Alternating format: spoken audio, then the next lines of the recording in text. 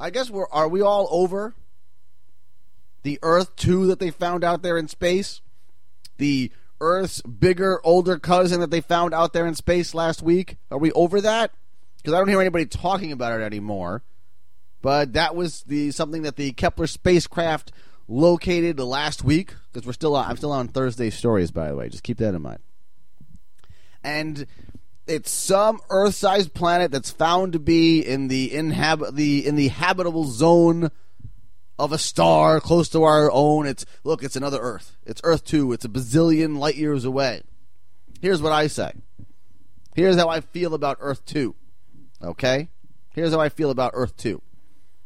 It's time to build a big, giant missile that can make it all the way over to Earth 2 and blow it up. Because anytime I hear about life on other planets or life in somewhere else, listen, I'm not one of those people who pushes the panic button and one of those people who sees something that he doesn't understand and decides, okay, let's get violent with this thing. That's probably the best thing to do. However, what I am going to tell you is we should blow this planet up before they come over here and blow us up. That's right. That's how I'm going to go ahead, and that's the opinion that I'm going to take here. That's the side I'm taking. I'm not taking a side of excitement because maybe there's some thing living on Earth 2. Whatever is over there on Earth 2 needs to stay over there. Everybody always assumes that whatever's over there is probably more advanced than us. But since we found it, I'm going to assume we're the more advanced ones right now. We're the ones who are more advanced. And what we need to do is get one of these spaceships, one of these Kepler spaceships, make it bigger so it can carry a nice big nuke, and boom! Yeah, that's right.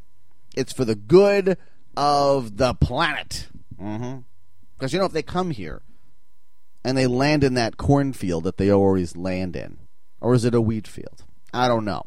Wherever it is that they come and they land in the middle of the heartland of America, wherever that is that's going to happen, it's not just going to be bad for the United States, right? It might start here, but it's going to spread worldwide. It's not as though they're going to end up in Australia and say, oh, no, you know what? You guys are okay over here.